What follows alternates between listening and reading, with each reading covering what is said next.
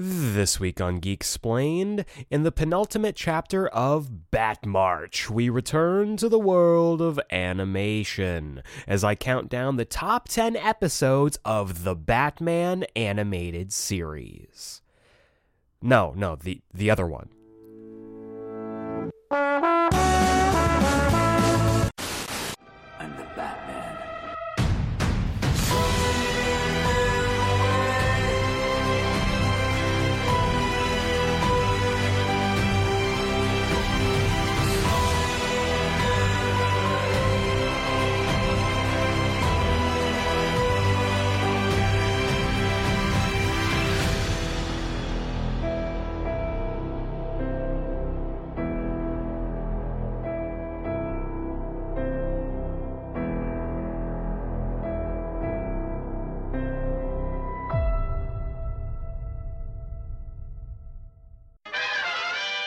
Welcome back to Geek Explained. I'm your host, Eric Azana, and this is episode 199, part 4 of Bat March. And friends, family, listeners, the march to 200 is almost over. Next week, we hit our 200th episode, but this week, part 4 of Bat March takes us way back into the far-flung world of the mid-2000s as I count down the top 10 episodes of The Batman, one of the hidden gems of DC animation that's been quietly getting a bit of a following. You know, we've had this steady onward and upward trend of people discovering and loving this show, and I know for me, I was a huge fan of it back when I was watching it as a young one, and I cannot wait to talk about this show. We also have this week's Comics Countdown, where I'll chat you up about all the comics you should be picking up this week, but before we get into all of that, let's check in with this week's news.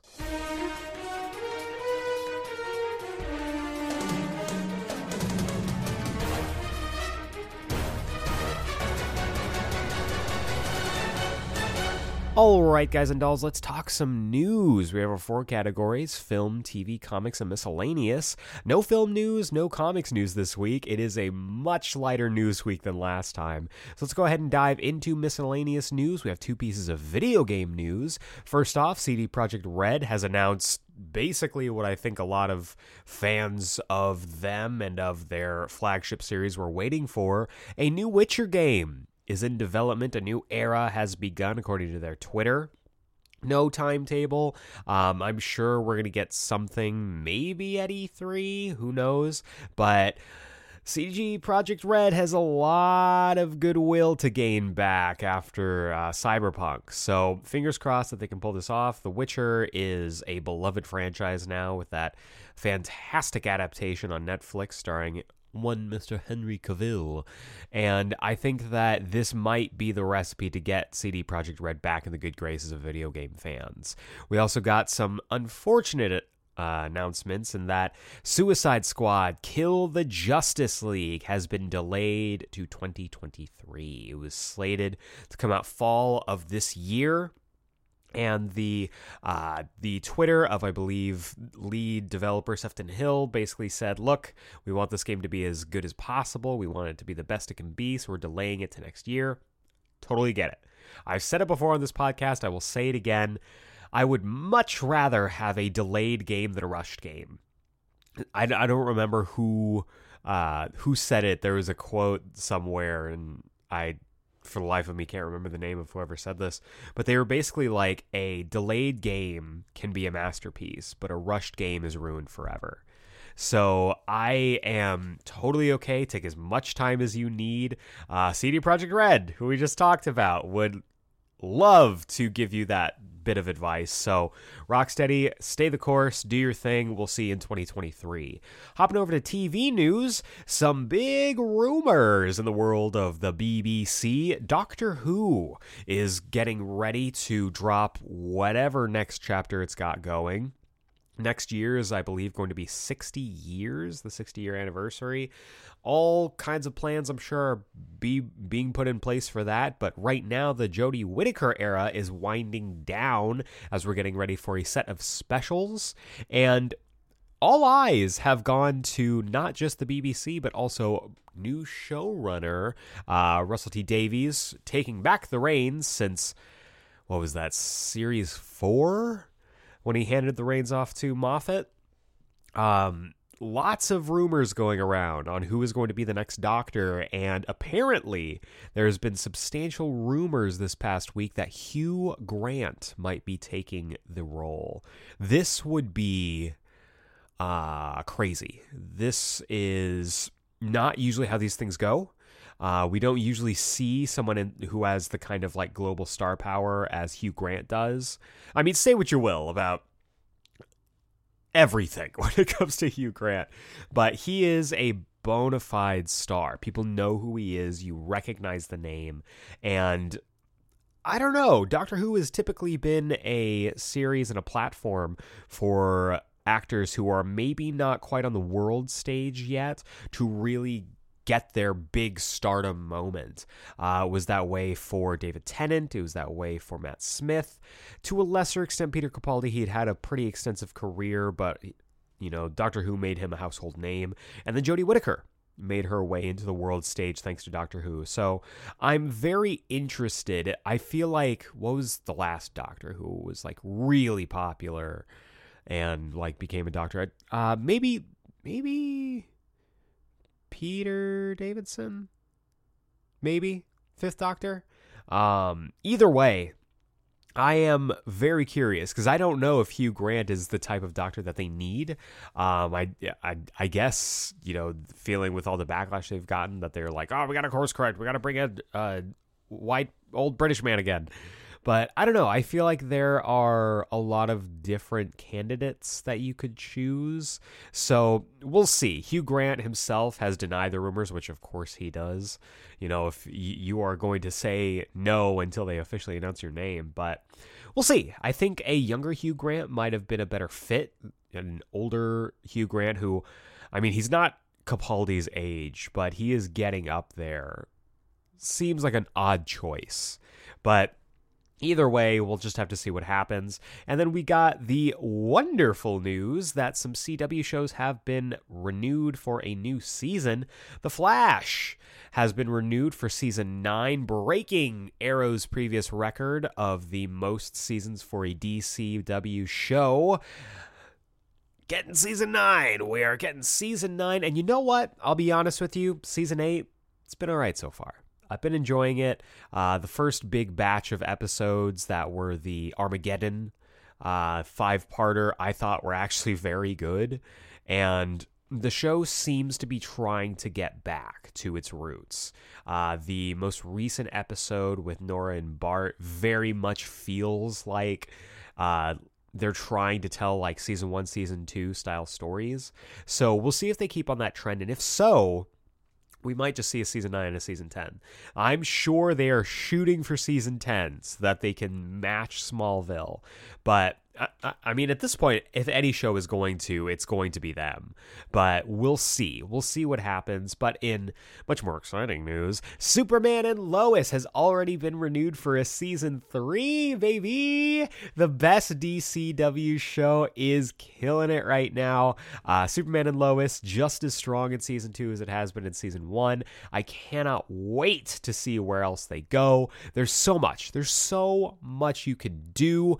Give me some Manchester Black. Give me Doomsday. Give me some more wacky Silver Age Superman stories. I want them all. Give them to me now.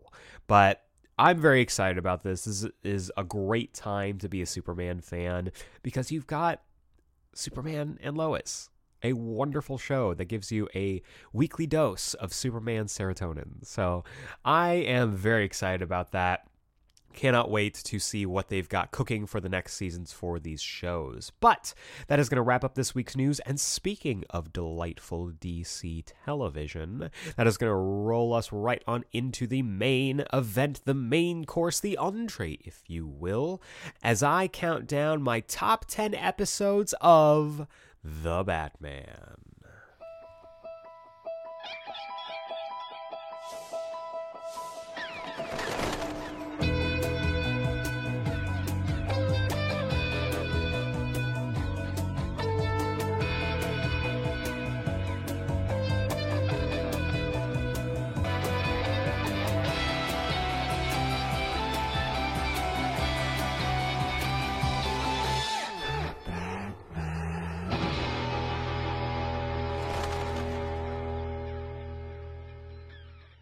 The Batman, one of the unsung heroes of DC animation. You know, when I was a kid, when I was a boy, stupid. When I was a kid, I remember watching this show and being absolutely entranced by it. I was, of course, introduced to the Batman character through the original animated series in the 90s. You know, Kevin Conroy will always be my Batman. But when I was getting a little bit older and I was looking for more, you know, superhero content, I was absolutely enthralled with shows like X-Men Evolution, which represented characters and heroes that I could, even, you know, though they were very different situations, that I could relate to because they were a little bit younger. They were a little bit, you know, had a little bit rougher edges and they were still figuring things out. And that was something that this show, The Batman, the first big Batman piece of adaptation media to put "the" in front of Batman. That's what this show represented, right? It was a younger Batman that I could really, I don't know, I could relate to more than Bruce Wayne. The thing that I've loved about the animated series, and I talked about this when I did a full retrospective on my top 10 episodes of that show, was that my favorite episodes and my favorite character was, of course, Dick Grayson, Robin, because I related to that character. And with them deciding, okay, you know what, we're going to make this a younger Batman, we're going to have this Batman still kind of figuring things out, I could, for the very first time since probably Batman Beyond, see myself like, oh, I can relate to this character, even though, again, wildly different circumstances. However, this show, which made its debut on September 11th, 2004, and ran all the way to March 8th of 2008, was a delight, and something that I remember distinctly being in the, you know, kind of lexicon of amazing 2000s animation. Like, it was a highlight of my Saturday morning cartoon watching. First debuted on Kids WB before making its way on over to the Cartoon Network. And this show was more or less built upon the idea of, okay, let's take Batman, but make him toyetic. Toyetic was the buzzword of the show. This show set out to make Batman toyetic. He's gonna drive around in a Corolla. It was basically built around, let's make this Batman feel distinct from the previous Batman iterations, but also make lots and lots of gadgets so he can make lots and lots of toys. This was the era of, okay, let's just make a show based around stuff that we can make into toys and Happy Meal, you know, toys. So this show, which, you know, again, debuted on the Kids WB, which is where I first watched it, was, at the time, you know, around 2004, I was what? 12? So I was 12. So this was a perfect age for me to fall in love with this show. And I was kind of looking back and rewatching the show. And the premise is actually very simple. Batman is in year 3 when the show starts up, and he is now starting to meet some really wild characters. He's been dealing with the mob, basically, and organized crime for the last 2 years. And now, right out the gate from the very first episode, things are about to get strange. And so we get to see, much like in adaptations like The Long Halloween, like Dark Victory, a Batman who has got a pretty good handle on things in Gotham. Yeah, it's still, he's fighting an ongoing war, but he knows the soldiers. And then it starts to get weird. People start showing up dressed as clowns. We have a man who could waddle and has to walk around with a cane, also doing backflips and flipping around like Yoda from Attack of the Clones. Like, this show was a wonderful journey for Bruce Wayne, who from the first episode is like, whoa, this is weird, all the way to the 5th season where he is palling around with Superman. Like, it was one of the most complete arcs for a show that I've ever seen for a character. And it's something that doesn't get talked about enough, that the show evolves just as any show does, but it feels organic. Every single season, the show heightens the drama. It makes the scope a little bit bigger and starts to bring in all kinds of different things from around the Batman and DC universe. And the show, which was produced by Michael Goguen and Dwayne Capizzi, was one of the highlights of the mid-2000s when it came to comic book media. This was pre-MCU. This was DC Extended Universe. This was pre-Batman Begins, which is the starting point for the modern, superhero craze.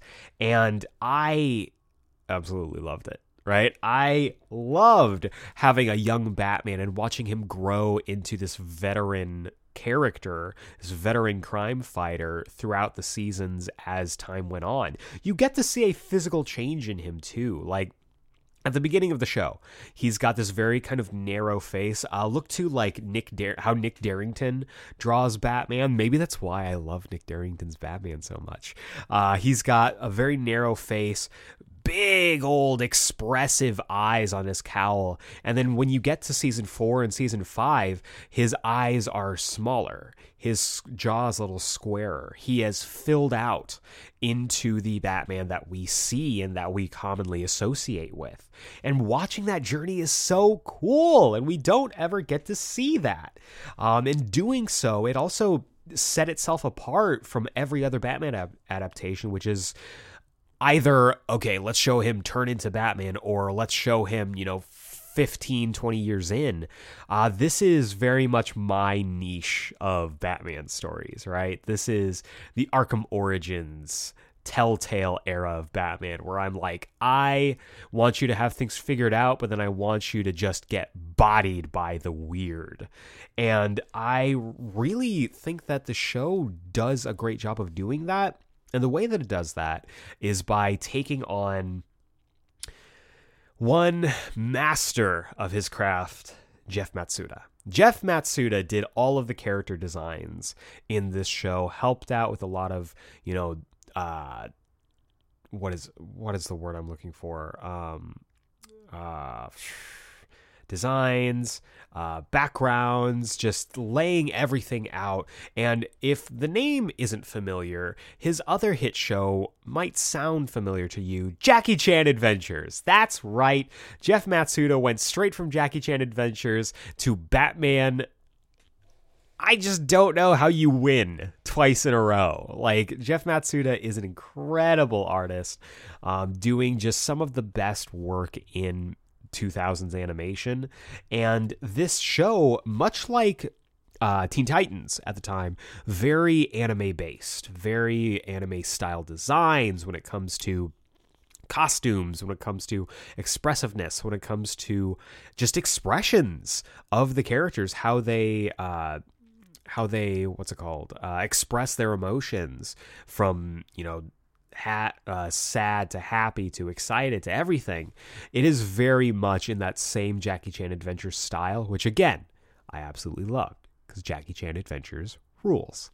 And this show seemed to be lightning in a bottle. There were so many things going for it, and not the least of which was an incredible cast. This cast was a murderer's row of incredible voice talent. You've got Alistair Duncan as just the sassiest Alfred. Like, I love me some sassy Alfred. This was the first show that I really started to appreciate sassy Alfred. Ming-Na Wen is the wonderfully underutilized Detective Yin.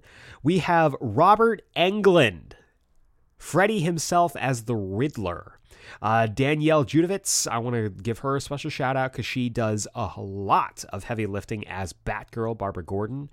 Tom Kenny of SpongeBob fame plays the Penguin. And it's my favorite Tom Kenny performance.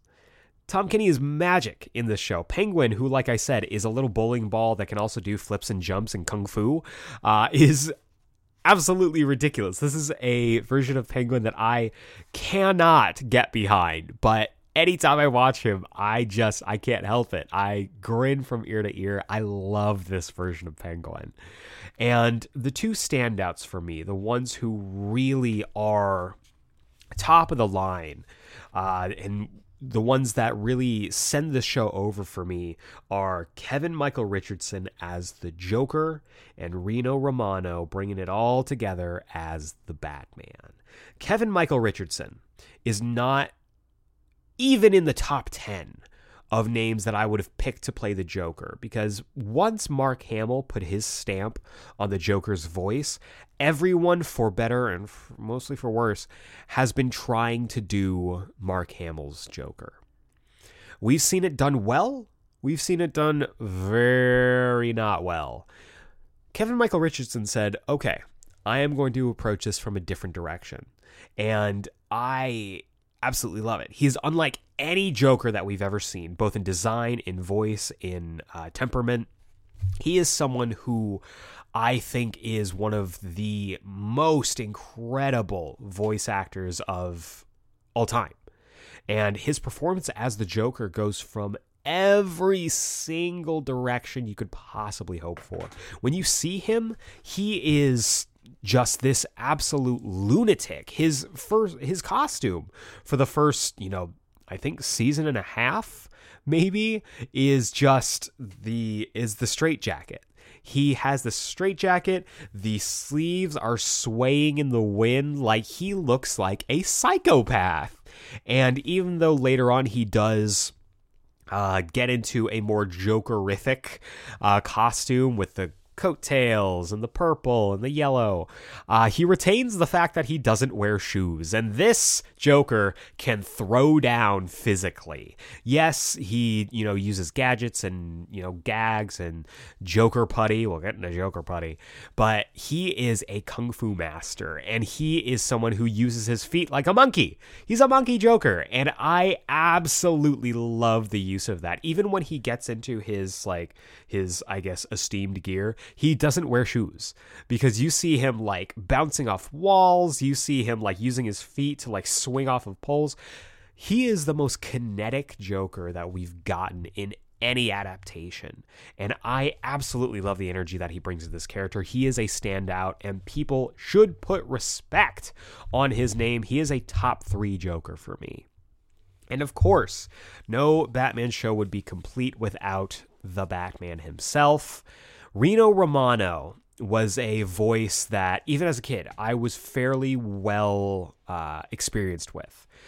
And not because of anything to do with Batman. Rino Romano was a very well-known Spider-Man voice actor. He was the voice of Spider-Man in the PlayStation 1 Spider-Man, the very first Spider-Man that I ever played, that I still fall in love with, and that still has its fans all over the world.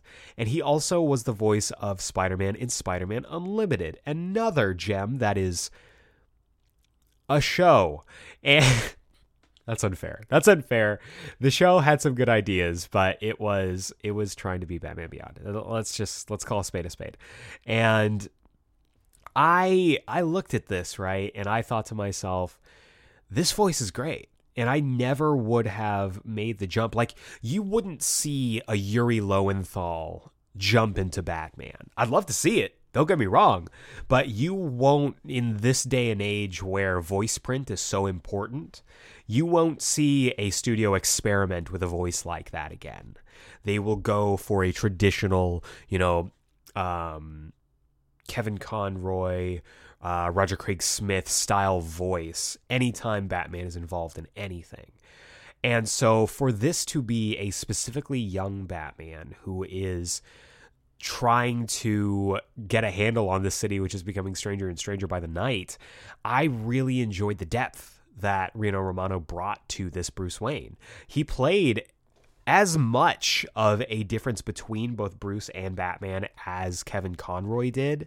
And I just think it's wonderful. And I think he's a great Batman, and he should get more play and more love as Batman. But with all of that preamble out of the way, with the show in the rear view, let's talk about these episodes, right? I have compiled my list of the top 10 episodes of The Batman. And granted, this show ran for 5 seasons. 5 seasons. And there were a lot of episodes of this show. It's not like it was like Arcane, where it's like, all right, here you go, 9 episodes, and now we move on. Like, these seasons ran long. And so there are bound to be episodes that we disagree on. Absolutely going to happen. If we do disagree on them, if you have your own list, if you think I'm way off base, feel free to let me know. Let me know at GeekSplainedPod. That's at GeekSplainedPod on Twitter and Instagram. Let me know via email, geeksplained@gmail.com. I'd love to have that conversation with you. This whole podcast is about geek conversations by a geek for geeks. So let's kick up that conversation. Let's get that going. But before we get into the top 10 list, I want to give a couple of honorable mentions. First off, Traction. I adore this episode, even though I don't love Red Hulk Bane. There's something about it that I've never really clicked with, but I remember watching this episode for the first time. This was the first episode that I saw of The Batman, and this was how I knew this show was going to be different. And so I remember watching this. Bane shows up, and he is wearing his best S&M gear. And when he faces off with Batman for the first time, he turns into this red hulking monster. I was terrified. And I still look back on it, and it's a great story about limitations, about trying to push past them, about really leaning on people. You know, the banter between Bruce and Alfred in this episode is top tier. It's one of my favorite Alfred episodes. Great episode. Really, really dig it. Two of a Kind is also great. This is the Harley Quinn episode. This brings in Hynden Walsh, known mostly for Starfire, at least she is for me, in the Teen Titans and Teen Titans Go animated series. She is a wonderful Harley Quinn who has been repurposed because the show lent itself to a lot of different designs, a lot of different backstories, to making Harley Quinn a talk show host a la Jerry Seinfeld, Jerry Springer, Ellen, that kind of thing, but just bad at her job. And doing that to make it a Harley Quinn origin story and making Joker a fan of her first is such an inspired choice, and I really, really dig it. And then finally, Riddler's Revenge. This was the second Riddler episode that gives us his backstory. I'm going to get into it, but the Riddler is excellent. Absolutely love this Riddler. And it's a tragic story of a villain who could have been someone productive in society. It's really, really cool. I dig all 3 of those episodes. Just missed the top 10 for me, but they're still worth your time to check out. Let's talk about these 10 episodes. First, at number 10, I have Batgirl Begins. This is season 3, episodes 1 and 2. It's a 2-parter. Originally aired on September 17th and September 24th, respectively, of 2005. This is, as the title suggests, the Batgirl origin story. For the prior 2 seasons, Batman had been solo, him and Alfred just palling around and stopping crime. In season 3, we start to peek into classic Batman stuff. Jim Gordon is a mainstay. We get to see more characters and more high-profile villains show up. And here, we get to see the integration of Batgirl. She pops up before Robin does in this show. And the performance of her, like I said, by Danielle Judovitz is wonderful. She gives just enough snark and sass and lovability to this character who I would say, at the time we had already had a Cassandra Cain making her way in. This is, again, 2005.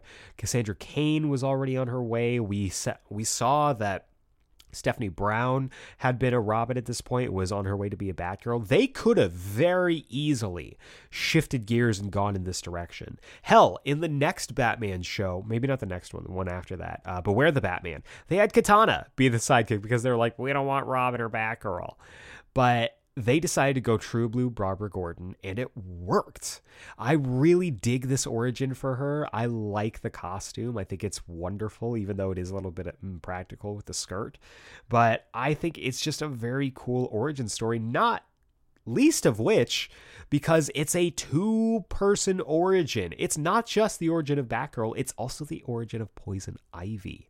Pamela Isley is the best friend, the rebel with a cause of Barbara Gordon, and I love the interplay between Babs and Pam in this. It's really, really well done. I think it's a wonderful look into the show and how it recontextualizes certain characters, and it represents the tonal shift of the show as well. The first two seasons were fairly dark for a kids show, and the shift in season 3 to be more of a Bat family show was a choice that I know a lot of people, it rubbed them the wrong way. Season 3 is probably not my favorite season. My favorite seasons are 1, 2, and 4. I think they're all wonderful. Season 3 and 5 were fine, but they don't really have my favorite episodes in them. So I think that it was a step in the right direction, but really needed time to cook so that season 4 could be as good as it could be. But so that's number 10. At number 9, we have The Batman Superman Story. This was season 5, episodes 1 and 2, again a two-parter. And again, I have to stress this, only episodes of season 3 and season 5 on this list. There's no shade towards any of the episodes or performances for either of those seasons. Just, again, not my favorite seasons. But you knew it had to be on here because of who I am as a person. Batman Superman Story, which originally aired on September 22nd and September 29th of 2007, was the big debut of the Big Blue. Superman arrives in this show, and it is chef's kiss. What I really love about this is that it represents, again, what the show is going to be for this final season. It was the debut of season 5, and from here, you knew it was going to be the Brave and the Bold season. We were going to get we're going to get Batman palling around with Green Arrow, with The Flash, with Martian Manhunter. And this one kicked it off to really say, okay, this is the status quo now. Everything is going to be high stakes. Everything is going to be, in or outside of Gotham. And they did it in a way that feels familiar because they brought back a lot of familiar voices. Dana Delaney as Lois Lane, George Newbern as Superman, and the man himself, Clancy Brown, as Lex Luthor.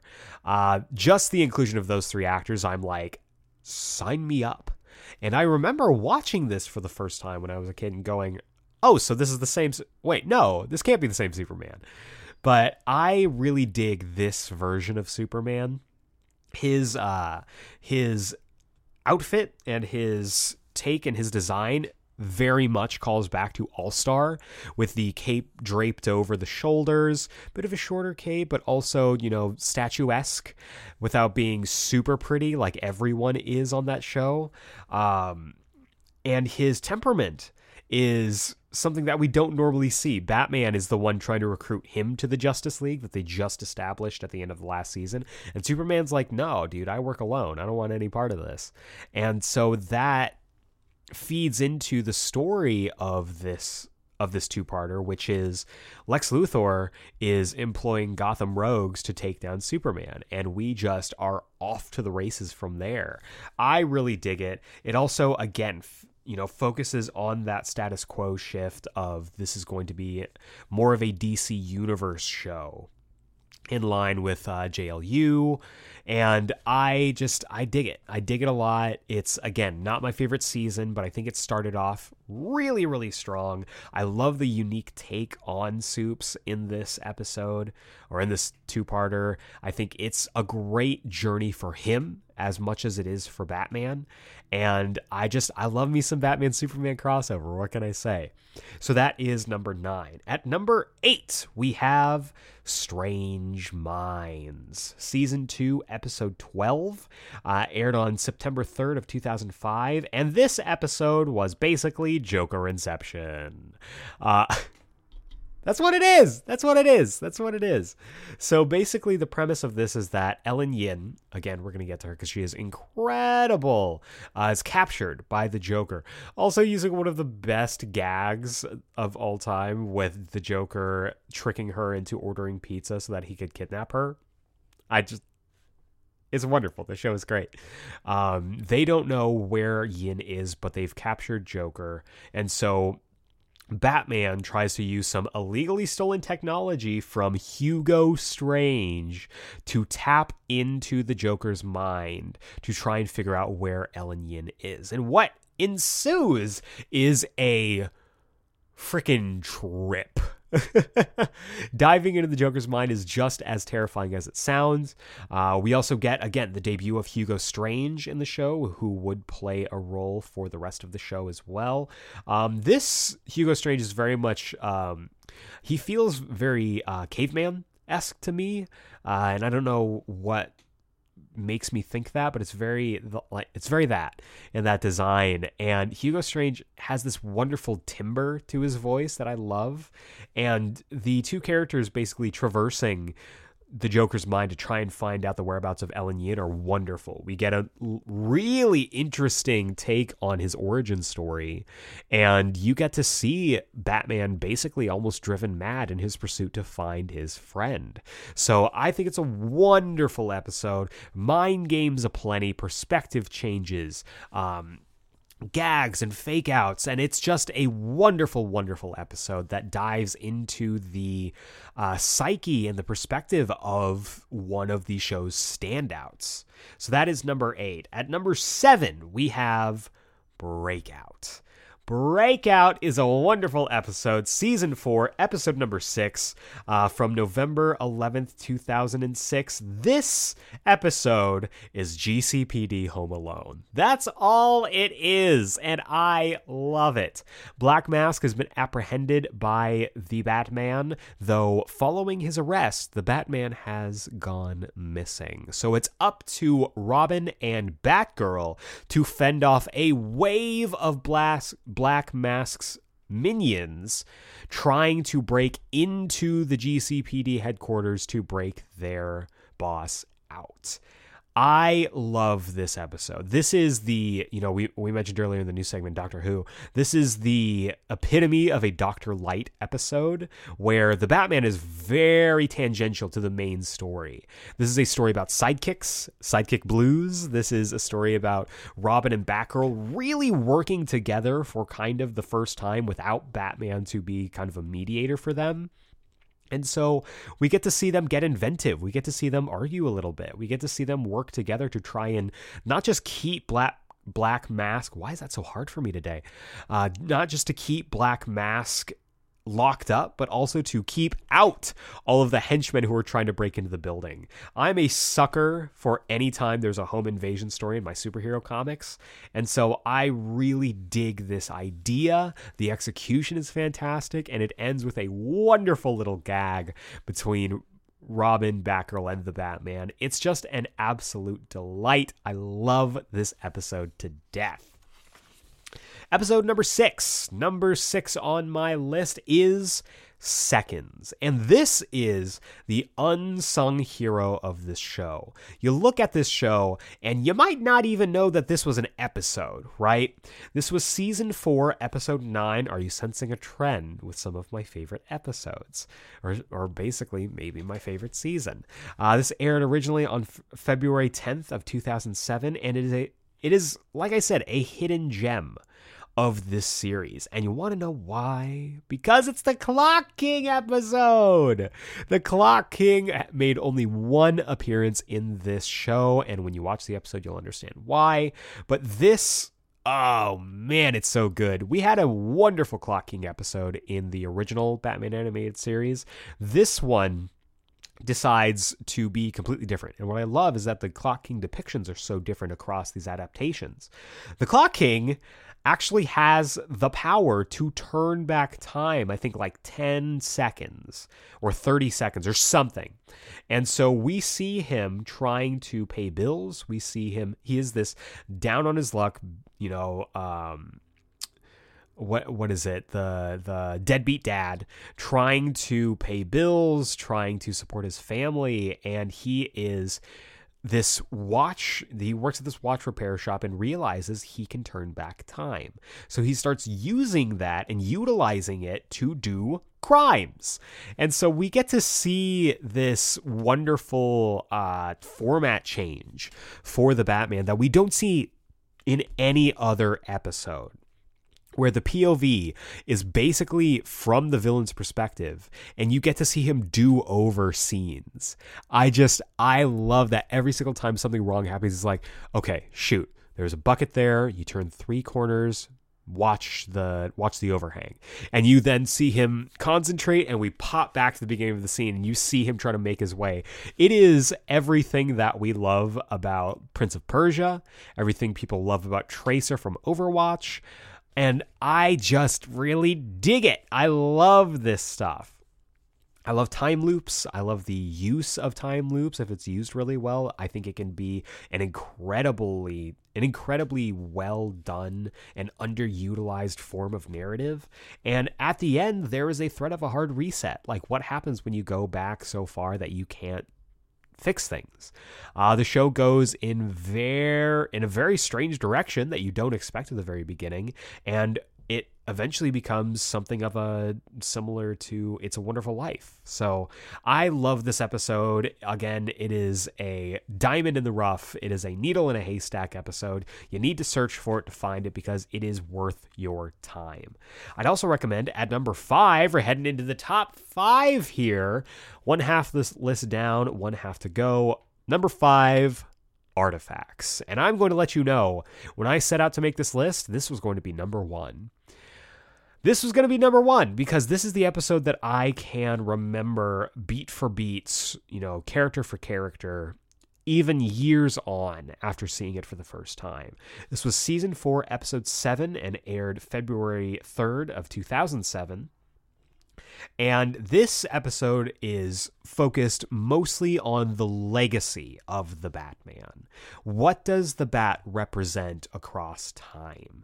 We get to see jumps forward, not just 1, but 2, and this is a Mr. Freeze episode. I was tempted to put his original episode on this list, but I don't think it, for me at least, stacks up against the other episodes, and I'm glad that he gets to be on this list. Played by Clancy Brown, Mr. Freeze is wonderful. His design is impeccable. I really dig that he just has ice powers. He just has Iceman powers, and it's, again, a very big shift for his character, but I dig it. I really like it. And this show has 2 separate time periods concurrently running against each other. We have the Dark Knight Returns era, which is, I think it's supposed to be like 20 years in the future or something, where we've got an almost completely frozen over Gotham trying to be saved by Old Man Batman, Oracle, and Nightwing, the one appearance of Nightwing and Oracle in this show. And then 1,000 years in the future, we see Gotham once again under threat by Mr. Freeze, who has cryogenically frozen himself because of course he did, laying siege to Gotham once again without a Batman to speak of.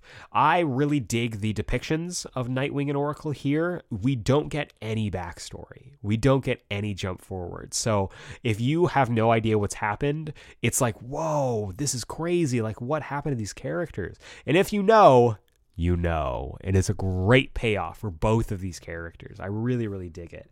The show also, and it's something that is kind of across the board for the show, is not afraid of, being hammy or being a little cheesy.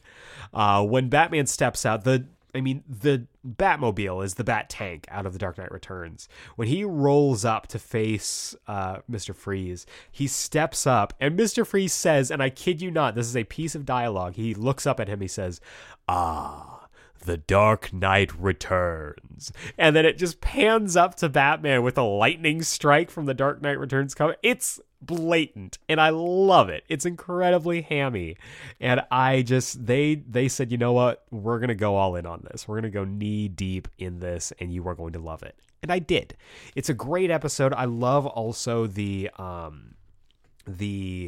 people, the archaeologists who are, breaking into the ruins of the Batcave and being like, oh, records don't really show who the Batman was, but due to this photo here, Thomas Wayne, which owned the property above this, must have been the Batman. Martha, his wife, must have been the Batwoman, and then their young son Bruce is probably the Red Robin. I love that shit. I love that shit. Feed it directly into my veins. The archivists have no idea what they're talking about, and I really dig it. It's a great episode, a great finale for it as well, and again, speaks to the legacy of the Batman in all eras. So I absolutely love this episode. Number 4, we have Riddled.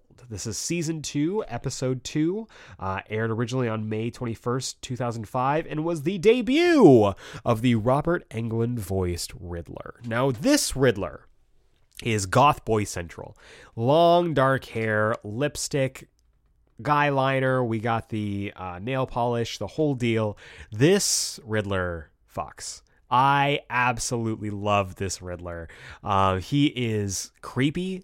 He is unnerving. And what I love the most about this episode, and why I put it here above the the Riddler's Revenge episode, is we got the spotlight on Detective Ellen Yin. Detective Ellen Yin was created specifically for this show. And it gave, for the first 2 seasons at least, a sometimes ally, sometimes, starts off as an enemy to Batman that wasn't old white man Jim Gordon. Detective Ellen Yin was an Asian woman who kicked ass and did not take no for an answer. It also helped that she looked just like Eliza from Gargoyles, and that is incredible character design. I love Ellen Yin, and I hope my biggest wish for the Batman, whether it's Batman 2, Batman 3, whatever, bring in Ellen Yin. I know we kind of have that role mopped up with Jim Gordon, but I think Ellen Yin deserves another shot because she is a wonderful character who deserves more time in the sun. But basically, what this show is, or what this episode is, it's Saw meets Seven. The Riddler has started targeting people and started forcing them to solve riddles or else they die. Does that sound familiar? I bet you it does. And Detective Ellen Yin decides, I am going to try to solve these riddles to save these people's lives, accompanied by the Batman, and the two of them are still very shaky in their relationship. They're getting there, but she is learning to trust him. They just went through a hell of a finale, more on that later, for season 1. And so they're still kind of rocky, but they're learning to trust each other. And just having that dynamic while they're also trying to solve these riddles throughout Gotham before bombs go off and people die. It's really high stakes. It's very intense. And this Riddler's scary. I don't like this Riddler. I wouldn't want to be in a room with this Riddler. I really dig it. It's wonderful. I would recommend it for sure. And again, if you loved The Batman, this might be a perfect episode for you to start on. At number 3, top 3 was very difficult. Top 3 shifted around a bunch.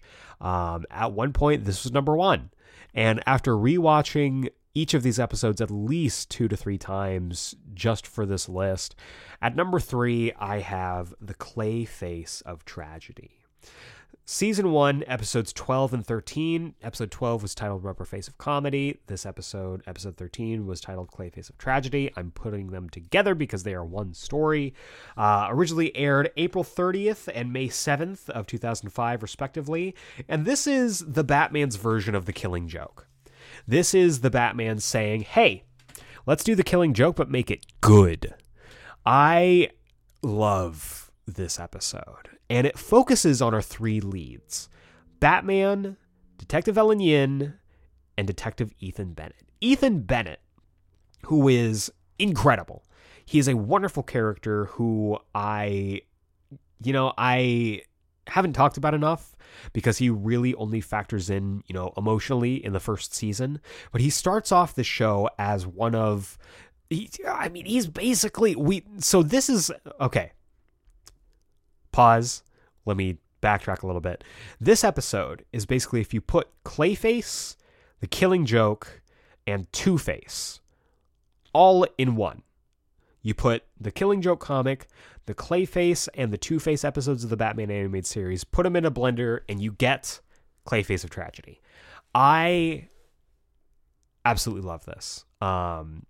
Basically what happens, Ethan Bennett was a childhood friend of Bruce's, who is now on the police force, who is a detective who is a bit of a Batman fanboy, even though he is supposed to be hunting him down because of Chief Rojas having this J. Jonah Jameson-esque vendetta against the Batman. And he is kind of Batman's ally throughout the first season, giving him tips, the two talk, and just when Bruce is preparing to reveal himself to Ethan, because they're friends, the Joker decides, I'm going to capture this guy, and I'm going to subject him to psychological and physical torture until he cracks. And Batman arrives to deal with him. At a certain point, we get to see the Joker dealing with Joker Putty, which has been like this long-standing thing from the very first appearance of him through here. He's been dealing with this thing called Joker Putty, which allows him to, mess around with, basically make a solid thing. He covers it in Joker Putty, and he can turn it into whatever he wants. During the course of Batman rescuing Ethan, Batman's Batarang hits the container of Joker Putty, and Ethan Bennett inhales the fumes from it. From here, we get Clayface. I love how tragic this episode is. Both these episodes. Ethan is trying to figure out how to deal with this. Detective Rojas is becoming increasingly more dangerous when it comes to Batman. And the Joker is this, pipe bomb thrown in the middle of it.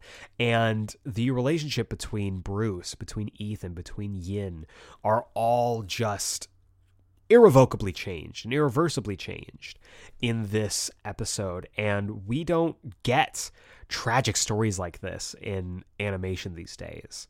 That's a blanket statement. We do get tragic stories like this, but this felt heavy. Even watching it as an adult, I looked at this and I was like, God, this is terrible. You really feel for him. It's terrible. It's tragic. And it's just a wonderful finale for the first season. This is the first season. The first season, which I think, is probably the best paced season of the show, is just, it hits you with a gut punch at the end of this because Ethan, he can't be changed back. He can't go back to his normal life. Joker has ruined his life, and Batman kind of had a hand in it as well. And so every single bit of character dynamics, of character relationships shifts following this. And it's a wonderful, wonderful end to the first chapter of this story. So that's at number 3. At number 2, we have Night and the City. This is season 2, episode 13, originally aired September 10th of 2005. And this is the best season finale of all 5 seasons. You're right. You heard that correctly. Season 2 had the best finale out of all of them. I adore this episode. It is everything you want. If you want the entire show bottled into one episode, watch this. This show focuses on a terrible trio, not that one, of the Penguin, the Joker, and the Riddler, all meeting each other for the very first time. Well, they're meeting Riddler for the first time. They've had some, Joker and Penguin have had some run-ins before this. But all 3 of them decide, instead of fighting each other in a big old turf war, we're going to fight the Batman. And whoever unmasks him wins Gotham. So we basically get the War of Jokes and Riddles before the War of Jokes and Riddles. And it's the War of Jokes, Riddles, and Penguins.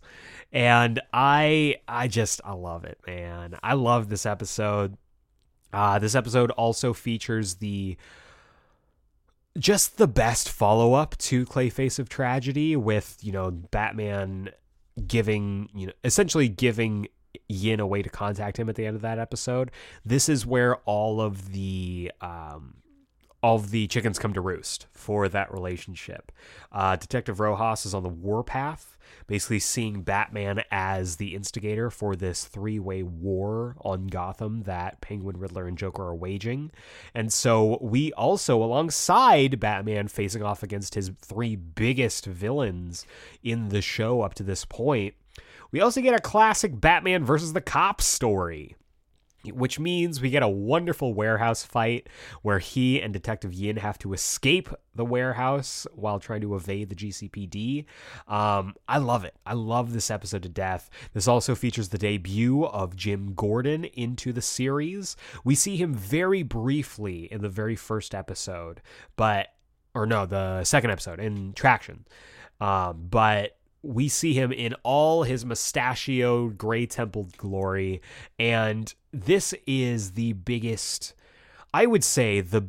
sign of change in the show, because the first 2 seasons are very much about, okay, we're going to focus on characters you haven't met yet. We're going to focus on reinterpretations of characters, and we're going to focus on, carving our own identity. Where the arrival of Jim Gordon kind of harkens to this idea of now we're treating it like a Batman show instead of this scrappy, trying to prove itself thought experiment. This is now our flagship Batman show. So you get Jim Gordon, you get Batgirl, you get your major villains, you get Robin. This was the moment where that mindset of, okay, you are just going to have to make whatever scraps we give you work. This was the shift in that mindset, and that you are now the premier Batman animated series. I dig it. I really like Jim Gordon. I like his involvement in the show. He's not super involved. He's not at the forefront, but he does make some very clutch and critical choices in the episode. And what I love is that this is the completion of his arc. If you just watched the first 2 seasons of this show, you would have a complete story. Very Gravity Falls in that aspect, where it's just 2 seasons and done.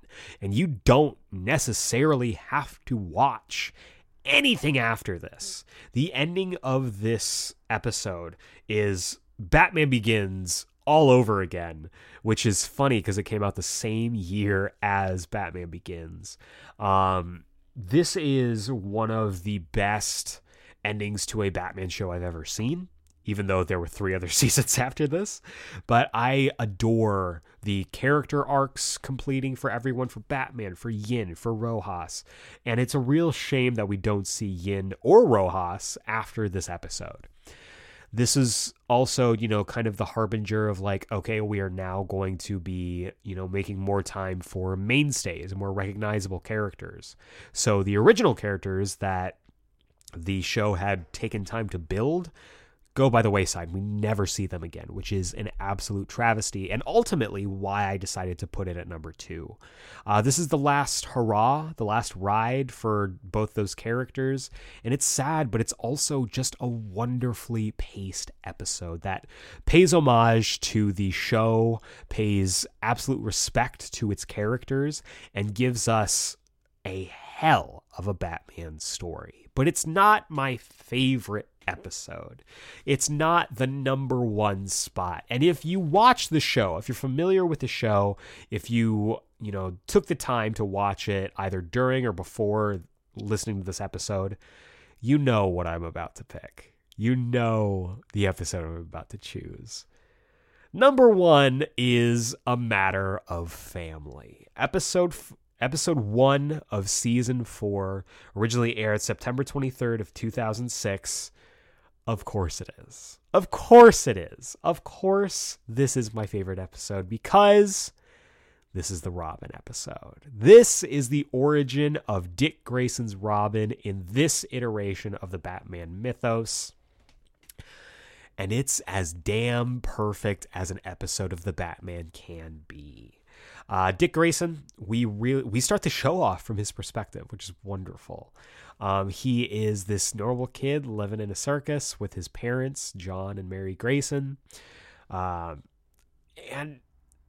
things go wrong, and I love it. I love the tragedy of Dick Grayson. I do. I love Robin origin stories. You know how much I love that.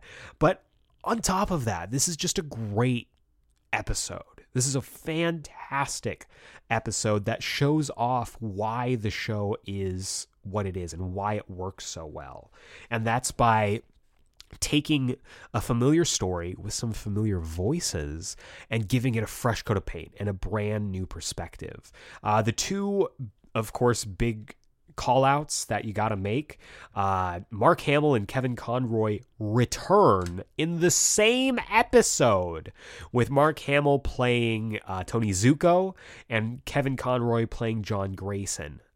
Immediately puts them in conflict with each other, which I love it. You got to do it. And I just love how hammy Mark Hamill is as Tony Zuko. He's got the voice. He's like, hey, you don't want to have anything bad happen to your circus, do you? And it's so good. It's so good. Tony Zuko's also given a backstory as another circus kid who was a knife thrower. It's just wonderful. It feels new. It feels fresh. I can't say enough good things about this show. I said it before about Night in the City, but I would also say it again about this. The whole series can be summed up in this episode. This is a wonderful episode to show people who have no idea what the show is about or the tone for the show, because this is the representation of not just what the show was beforehand, but what the show would be going forward. This show is all about what Batman is all about. He goes through an entire arc in this episode alongside Dick, because Dick wants vengeance. He wants vengeance for his parents, and Bruce has to show him another way. And that's what the Batman's all about. That is what Batman and Robin is all about. The iconography is also striking. The moment that the Graysons fall, which I don't think is a spoiler, because that's their backstory. Sorry to spoil a comic that came out in 1940. The moment where the trapeze snaps, they're on an upswing and Mary Grace is reaching out for Dick's hand for him to join in the routine. You see her go up and then you just see her start to drop. And it is Oh, that makes my heart drop every time I watch it. It is the terror in her face. Incredible use of art here. Face acting when it comes to this animated series. And then the iconography of the very end with Batman and Robin united together. I'm just gonna say it. The final lines, Batman saying like, we're gonna have to give you a name. And Robin looks up at him and is like, Robin's my name. And Batman says, like the bird? And Robin smiles and he just goes, it's a family name. And he puts his foot up on the little track with Batman. It's my shit. I'm sorry. I'm geeking out about it. I love this episode to death. It is also arguably, for me, I'm just going to go ahead and say it, the kickoff to the best season of the show. The best season of the show is season 4. I'm sorry. I know. Okay. Season 1 and season 2 are a complete story in themselves. Season 1 is probably the best paced of all 5 seasons. Season 2 is the culmination of that story. But season 4... oh my God, season 4 is just the best Batman episodes in the entire show. It just is. It has a wonderful cavalcade of weird, dramatic, wacky, just absolutely heart-stopping stories in this season, and it is my personal favorite season. I'd probably rank it if I had to rank the seasons, I'd go... that's tough. Probably 4, 2, 1, 5, 3. 4, 2, 1, 5, 3 is probably how I'd rank it. 1 and 2 might swap, just because, again, season 1 is so well paced, and I love the shift in tone from normal Gotham to weird Gotham. You know what? I'm just gonna scratch it. I'm just gonna do it. 4, 1, 2, 3, or 5, 3. 4, 1, 2, 5, 3. That is my final ranking for the seasons. But A Matter of Family is as good a Batman story as you will find anywhere. I would put this up against any Batman animated episode from any of the shows. And it also carries through with my Batman the Animated Series top 10 episodes because Robin's Reckoning is my number 1 over there too, so maybe I have a type. Sue me. I love Batman and Robin. I love what they represent, and when it comes to the show as a whole, I love this show. It was a huge part of my childhood. I'm glad that people are discovering it or revisiting it because it absolutely deserves it. It was a show that was the Batman that I needed at the time that I needed him. And for a lot of people, when it comes to superheroes, when it comes to fictional media, when it comes to, our comforts, sometimes we need this stuff just to get by. And for me, just like Dick Grayson, the Batman was there for me exactly when I needed it. Ooh, welcome back to this week's Comics Countdown for the week of March 23rd, 2022. This is the segment of the show where I chat you up about all the comics you should be picking up this week, whether it's at your local comic book shop, or Comixology, or however you get your comics. These are the ones I think you should definitely take a look at. But before we get into this week's books, we got to take a look back at last week's books with the Geek-Splain pick of the week of last week. And for me, I don't think this is a surprise to anyone. World's Finest, written by Mark Waid, art by Dan Mora, absolutely amazing. I will say it just barely edged out the Nightwing issue from last week. It was neck and neck all the way down to the wire. But I love this. Mark Waid's writing Superman again, and the Dan Mora art is incredible. It's just wonderful. I love it so much. It's amazing. Pick this book up. Put this on your pull list. You are going to want to stick with this. Trust me. But that's last week's books. This week we've got 11. We're back into double digits. 11 books for you to check out. So let's go ahead and dive into the list. First off, we've got a double feature of Devil's Reign tie-ins. First off, Devil's Reign, Villains for Hire number 3. This is written by Clay McLeod Chapman with art by Manuel Garcia. And this is, I believe, the end of it. Part 3. I don't know. I'm not sure. But I've been enjoying this. This is the Thunderbolts book. Everything seems to come to a head, and one of them just died last issue. So we are coming to the climax for sure around here. So let's go ahead and dive into the synopsis here. Fisk's Fist, Part 3. As Wilson Fisk's city descends into all-out chaos, the Thunderbolts are the only law left on the streets. But some of these bolts are only interested in serving and protecting themselves, and where others see chaos and fear, they see opportunity, cash to be made, and skulls to be cracked. So yeah, this is the U.S. Agent book, Thunderbolts, love it, really, really dig it. Next up, we have Devil's Reign X-Men number 3. This is written by Jerry Duggan with art by Phil Noto. This has been fantastic. I've really liked how each tie-in has its own kind of flavor, its own genre. This one is very much like political intrigue and backstabbing. I dig it a lot. Let's go ahead and dive into the synopsis here. Showstopper.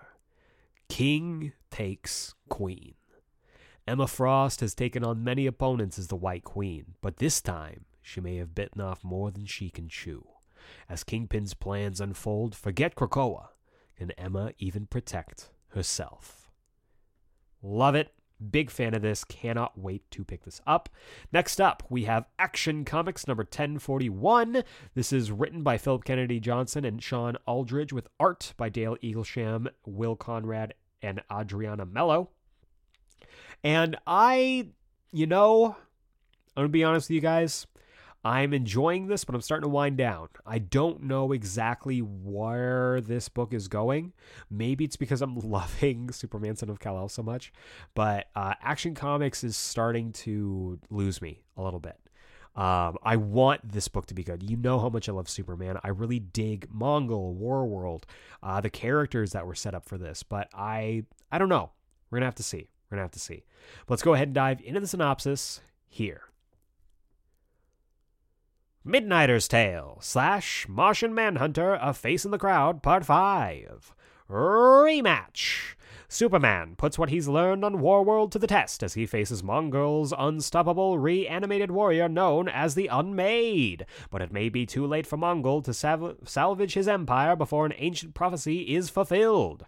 One of Superman's inner circle will fall, another will be resurrected at a terrible cost, and the authorities' traitor will be revealed in the conclusion to Part 1 of the Warworld Saga. Okay, so this is the conclusion of Part 1 of the Warworld Saga. If you're not feeling it, this would be the time to jump off. But I am willing to let them change my mind. We will see. I am cautiously optimistic for this. Next up, we have Iron Man number 18. This is written by Christopher Cantwell with art by Lon Medina. And we are heading to the end of this. I believe next issue is the end of the Iron God, Iron Man versus Korvac story. So this is our penultimate chapter. Let's go ahead and dive into the synopsis here. Hello, darkness, my old friend. Iron Man finally realizes that after all is said and done, he's become worse than Korvac. And perhaps it's time for Tony Stark to finally lay down his godlike powers and embrace his humanity. But if he does so, will he stand one shred of a chance against a cosmically enraged Korvac? Or will he be destroyed like the small armored bag of blood, flesh, and bones he has once again become? David faces off against Goliath in this penultimate issue of the Books of Korvac. So yeah, penultimate chapter. I'm glad that we're getting past the Iron God stuff. I much prefer scrappy Tony Stark. So we'll see. We'll see how this goes. Next up, we have Robin number 12. This is written by Joshua Williamson with art by Roger Cruz. And I believe this is the last stop for Shadow War. Let's go ahead and dive into the synopsis here. Demon versus Detective. The Lazarus tournament is over, and Damian returns to Gotham a changed hero. But there is one last opponent he might fight to the death. Himself. This lead-in issue to the epic Shadow War event is one you dare not miss. Well, that sounds interesting. We'll just have to see. That sounds really cool. I've really enjoyed this version of Robin. I've absolutely loved the anime, tournament-inspired story that this book has become. So I don't know where it goes from here. I don't know if this is the end of the story or at the end of the run and then we go forward from here or what, but I will definitely be picking this up. Next up, we have Captain America Iron Man number 5. This is written by Derek Landy with art by Angel Unzueta. And this is, I believe, the last stop before Captain America number 0 next month. Real quick, Malcolm, you son of a bitch. Malcolm, who is one of the co-hosts for our Geek Explained book club, texted me this past week, just absolutely ranting and raving about Captain America number 0. And knowing that I'm not going to get to see it until next month, this guy was just like, oh, it's incredible. It's Captain America as he should be. I haven't been this excited since a long time. So I am chomping at the bit to get to that issue. But in the meantime, Captain America Iron Man is going to have to satisfy that craving. Let's go ahead and dive into the synopsis here. The time for the final showdown has come, but nothing is as it seems. As Captain America and Iron Man race to stop the cataclysm that Veronica Eden has put in motion, they realize that they may have missed a few red flags elsewhere, and an innocent person is about to pay the price. So does that mean this is the last issue? I don't know. We'll see. But overall, this book's been good. I am waiting for Captain America number 0. Next up, we have Detective Comics number 1058. This is written, of course, by Mariko Tamaki and Matthew Rosenberg, with art by Aman K. Noelpon and Fernando Blanco. This, I believe, is the end of The Tower and House of Gotham. So it has been a long trip. I am very curious to see what they do here and where they go from here, because this has been some of the strongest storytelling wise that the Detective Comics book has been in a very long time. So I'm hoping they stick the landing. Let's go ahead and dive into the synopsis here. The Tower finale / House of Gotham finale. The Tower crashes to a close. In the epic finale to this weekly tale of terror, alliances are forged among unlikely allies, and the Bat family reassess their strategy in their war on crime in Gotham City. Will Psycho Pirate be Batman's newest eyes and ears on the streets? Can Koyuki Nakano ever recover from the traumatic events she witnessed? How much fun will the Batgirls have beating the snot out of Penguin's goons at a seedy motel? The answers await you and much, much more in this cataclysmic culmination. Except for the Batgirls. I'll tell you right now, the answer is a lot. And, as if one dramatic conclusion wasn't enough, the finale of House of Gotham will leave you breathless as Batman is faced with an impossible decision. Kill a monster of his own creation, or let others be killed in the process. Save the patient in front of you was the advice from Thomas Wayne. Ominous. This House of Gotham story has been incredible. I am very, very excited to see how both these stories wrap up. Cannot wait to pick this book up. Next up, we have Shang-Chi number 10. This is written by Jinlun Yang with art by Marcos To. I have been loving Shang-Chi. I love me some Shang-Chi, baby. The book's been wonderful. The art to shift to Marcus To has been seamless. I really, really enjoy it. And I can't wait to pick this up. It's a brand new arc, part 2. So go back, check out last issue, jump on here. You'll be just fine. Cannot wait to pick this up. Let's go ahead and dive into the synopsis here. Shang-Chi's family is in pieces, but when the going gets tough, family sticks together. It's time for the family to reunite, and that means everybody. For the only way to protect each other from certain death is together. But will Shang-Chi's siblings be able to forgive him and forget the past? This is going to be wonderful. The Five Weapon Society is going to reunite. Cannot wait to see what they do with this. Next up, we have The Human Target number 6. This is written by Tom King with art by Greg Smallwood. This is the last issue before the book goes on hiatus. And they're promising some big stuff for this issue. So let's go ahead and dive into the synopsis here. Chapter 6. If it were a delicate stratagem. After a tragic confrontation leaves a Justice Leaguer dead, Christopher Chance, the Human Target, is one step closer to solving his own murder, but also one step closer to his own grave. With only 6 days left, can he find the truth through the web of lies? Ooh, I'm ready! Cannot wait to pick this up. Next up, we have Spider-Man, Ben Reilly, number 3, written by J.M. DeMatteis with art by David Baldeón. This book's been wonderful. I love the first 2 issues. Cannot wait to pick this up. It's Ben Reilly, baby! So let's go ahead and dive into the synopsis here. The Humanity Agenda, Part 3, Seize the Fire. Ensnared by Dr. Octopus. Jealousy strikes as Carolyn Trainer takes her anger out on Spider-Man. But who's really behind this cavalcade of villains? And is Ben ready to face that truth? Short, sweet, to the point. I have been digging this so much. I love me some Ben Reilly. I love that we're getting a double dose of Ben Reilly. Cannot wait to see how this goes. But the big book of the week, the book I think you should absolutely pick up is Rogues number 1. Written by Joshua Williamson, art by Massimiliano Leomax. Ooh, I got it first try. Hell yeah. This is the book I've been waiting for. This is the book that I have been hotly anticipating because this is essentially Logan for the Rogues. My boy, Captain Boomerang, my boy, Captain Cold. They're going to go for one last score, one last ride. Cannot wait to see this book. Let's go ahead and dive into the synopsis here. Book 1. Once Upon a Time in Central City. 10 years ago, the Rogues disbanded and went their separate ways. But time hasn't been kind to the former blue-collar supercriminals.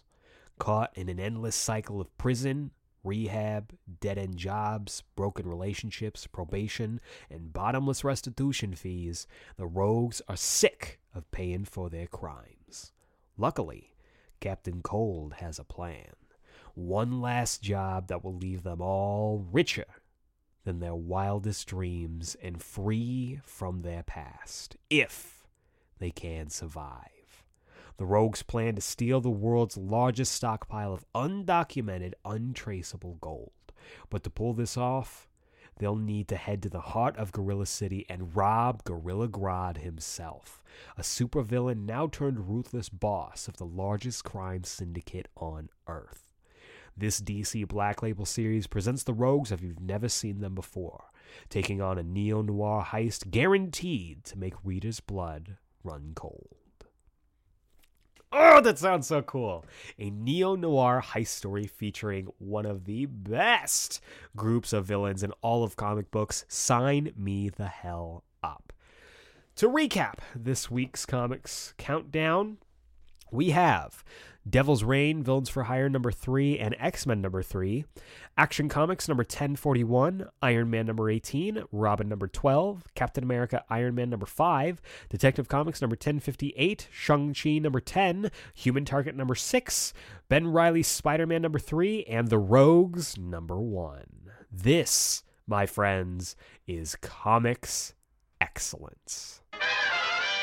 And that is going to bring us to the wrap-up. If this is your first time joining us on the Geeksplain podcast and you like what I do here, feel free to subscribe on the podcasting platform of your choice and give us a rating and review. We drop new episodes every single Wednesday, and honestly, ratings, reviews, and especially subscriptions really does help me out, really helps the podcast out in this weird podcasting algorithm space, raises up our stock, and gets us out and into the orbit of listeners just like you. And if you give us a 5-star rating and review on iTunes, Apple Podcasts, whatever you want to call it, I will read your review here live on the podcast. You can write whatever you want. I will be forced to read it as long as you give me those 5 stars. And you'll join the likes of our Dirty Dozen, including Seafire ND, Josh from Panels to Pixels, Matt Draper, Burrito Man 88, Doug from For Every Kind of Geek, Don Swanson, That Guy Brian, Mouth Dork, Dallas Meeks, Amazing Spider Fan, A-Lock and AZ, and Sass. I want to say a huge thank you to all of these fine folks for their reviews, and I cannot wait to hear yours. Also, if you want to be part of our Geeksplain mailbag, if you have a question for me, want to get a quick pitch, my opinion on something, or maybe you want some recommendations for stuff we haven't covered on the podcast yet, feel free to email me. Send your emails to geeksplained@gmail.com. I do read and respond to everything that you guys send to me. I love getting new emails from you guys, so feel free to send them, and you can join the likes of our good brother, Ryan Vandervelden. Good to hear from Ryan again. Hope you're doing well. He writes, "How's it going, Eric? Hope you're doing well. The Batman is incredibly infamous for its redesigns of classic Batman characters. I was wondering if you could give us your top 3 favorite and least favorite character designs from the show. Love the podcast. Keep it real, Ryan." Ryan, always good to hear from you. Yes, the Batman was very divisive in its character designs because, again, they drew a lot of inspiration from anime in the same way that Teen Titans at the time did, though not to the extent of Teen Titans. And so they went buck wild with a lot of different designs. So my top 3 designs are, I would say Joker is definitely up there. I love this interpretation of the Joker, the long flowing hair, the straight jacket. I like the straight jacket more than the coattails, but either one is a good interpretation. The Riddler. Love the Riddler's design here. Super creepy, super of the time. Really, really enjoy it. And then for my third one, I'd have to say Clayface. Clayface 1, Ethan Bennett's Clayface. He's terrifying. It's not in traditional like old school Hollywood horror, like the Basil Karlo version of the character from, or was he Basil Karlo? Was he Matt Hagen in the original Batman the Animated Series? Either way, the original Batman the Animated Series, that Clayface was much more like traditional horror. This one's like The Thing. This is like John Carpenter's The Thing, and I am both incredibly disturbed by it and really, really interested in it. The first Clayface design is wonderful. I dig it. Also, a quick shout out to both the Batman and Robin designs. The Batman, super simple, but I love when he pulls his cape around and he just moves around with his, the scallops on the cape just like swishing on the floor. I love it. And Robin, I love how simplistic his Robin design is. Of course, taking inspiration from Tim Drake's costume. Of course, taking inspiration from the animated series, from Teen Titans and Teen Titans Go. But for me, the thing that sells it and puts it over the top is the cape. The cape has basically one large slit up the middle, which makes the cape look like actual bird wings resting at its side. That is my preferred Robin cape. I love it. But for my least favorite, Catwoman. I never liked Catwoman's costume in this show. It was the first adaptation to try and take from the Darwin Cook redesign of the character, but I wish it had taken more from the redesign of the character. I don't like the cowl. I don't like how the ears make her look more like a mouse, and her whip also makes her look like a mouse because she wears it around her waist like a tail. I just think there could have been tweaks done. There could have been tweaks done to really make this a great Catwoman design. I'm also not a huge fan of Clayface 2. I think the first Clayface is done really, really well. And I don't think that when Clayface 2 pops up, it looks any better. In fact, I think it looks worse. And then Bane. I mentioned it earlier. I love that character. Bane is in my top 3 of Batman rogues, and Red Hulk Bane I will never be able to get behind. The use of the character and his interpretation I think is wonderful and more more adaptations should take the Intelligent Bane route, but I don't like the Red Hulk Bane. I'm just not a fan of those designs. But those are my top 3 with some honorable mentions, and bottom 3 Batman redesigns. Again, Ryan, thank you so much for writing in. Always good to hear from you. And if you folks want to have your emails read on our 200th episode next week, feel free to send your emails to geeksplain@gmail.com, put mailbag in the subject header, and I will read it on here. Finally, if you want to keep up to date with the podcast, vote in polls that decide future episodes, or maybe you just want to shoot the shit with me on the latest geeky news, you can follow us on Twitter. Follow us on Twitter and Instagram at GeekSplainedPod. That's at GeekSplainedPod. I love interacting with all of you fine folks there. I believe, let me double check here, we just passed, we're almost up. We're almost up to 250 followers. We're 3 away to get up to that number for our 200th episode. That would be wonderful. So if you haven't followed us yet, what are you waiting for? Go ahead and do that. And of course, I would be remiss if I didn't mention this Friday, we are doing the Geek Explain Book Club. Every single Friday, I, along with my amazing friends, Jacob Brown and Malcolm Russell Nelson, are going through every single issue of Ultimate Spider-Man. We just wrapped up a landmark. It's our 40th session last week with Volume 11, Carnage. And this week, we're diving into Volume 12. So be there or be square. Every Friday, Spidey Fridays are the place to be. But that does it for this week's episode. The march to 200 is almost complete. Bat March is almost complete, which means next week, Bat March finale, episode 200. I have been waiting for this. I am so excited to share this with you. Pitch it. Batman Beyond. Next week, the whole enchilada is going into this. I've been waiting for this for a long time. I've been putting a lot into this, so I hope you enjoy it. I will see you next week for episode 200, Bat March conclusion, as I pitch Batman Beyond. Same geek time, same geek channel. But for now, for Geek Explain, this has been Eric Azana. Thank you very much for listening. We're almost at 200 episodes. I cannot thank you enough for being on this ride with me. Thank you so much for listening.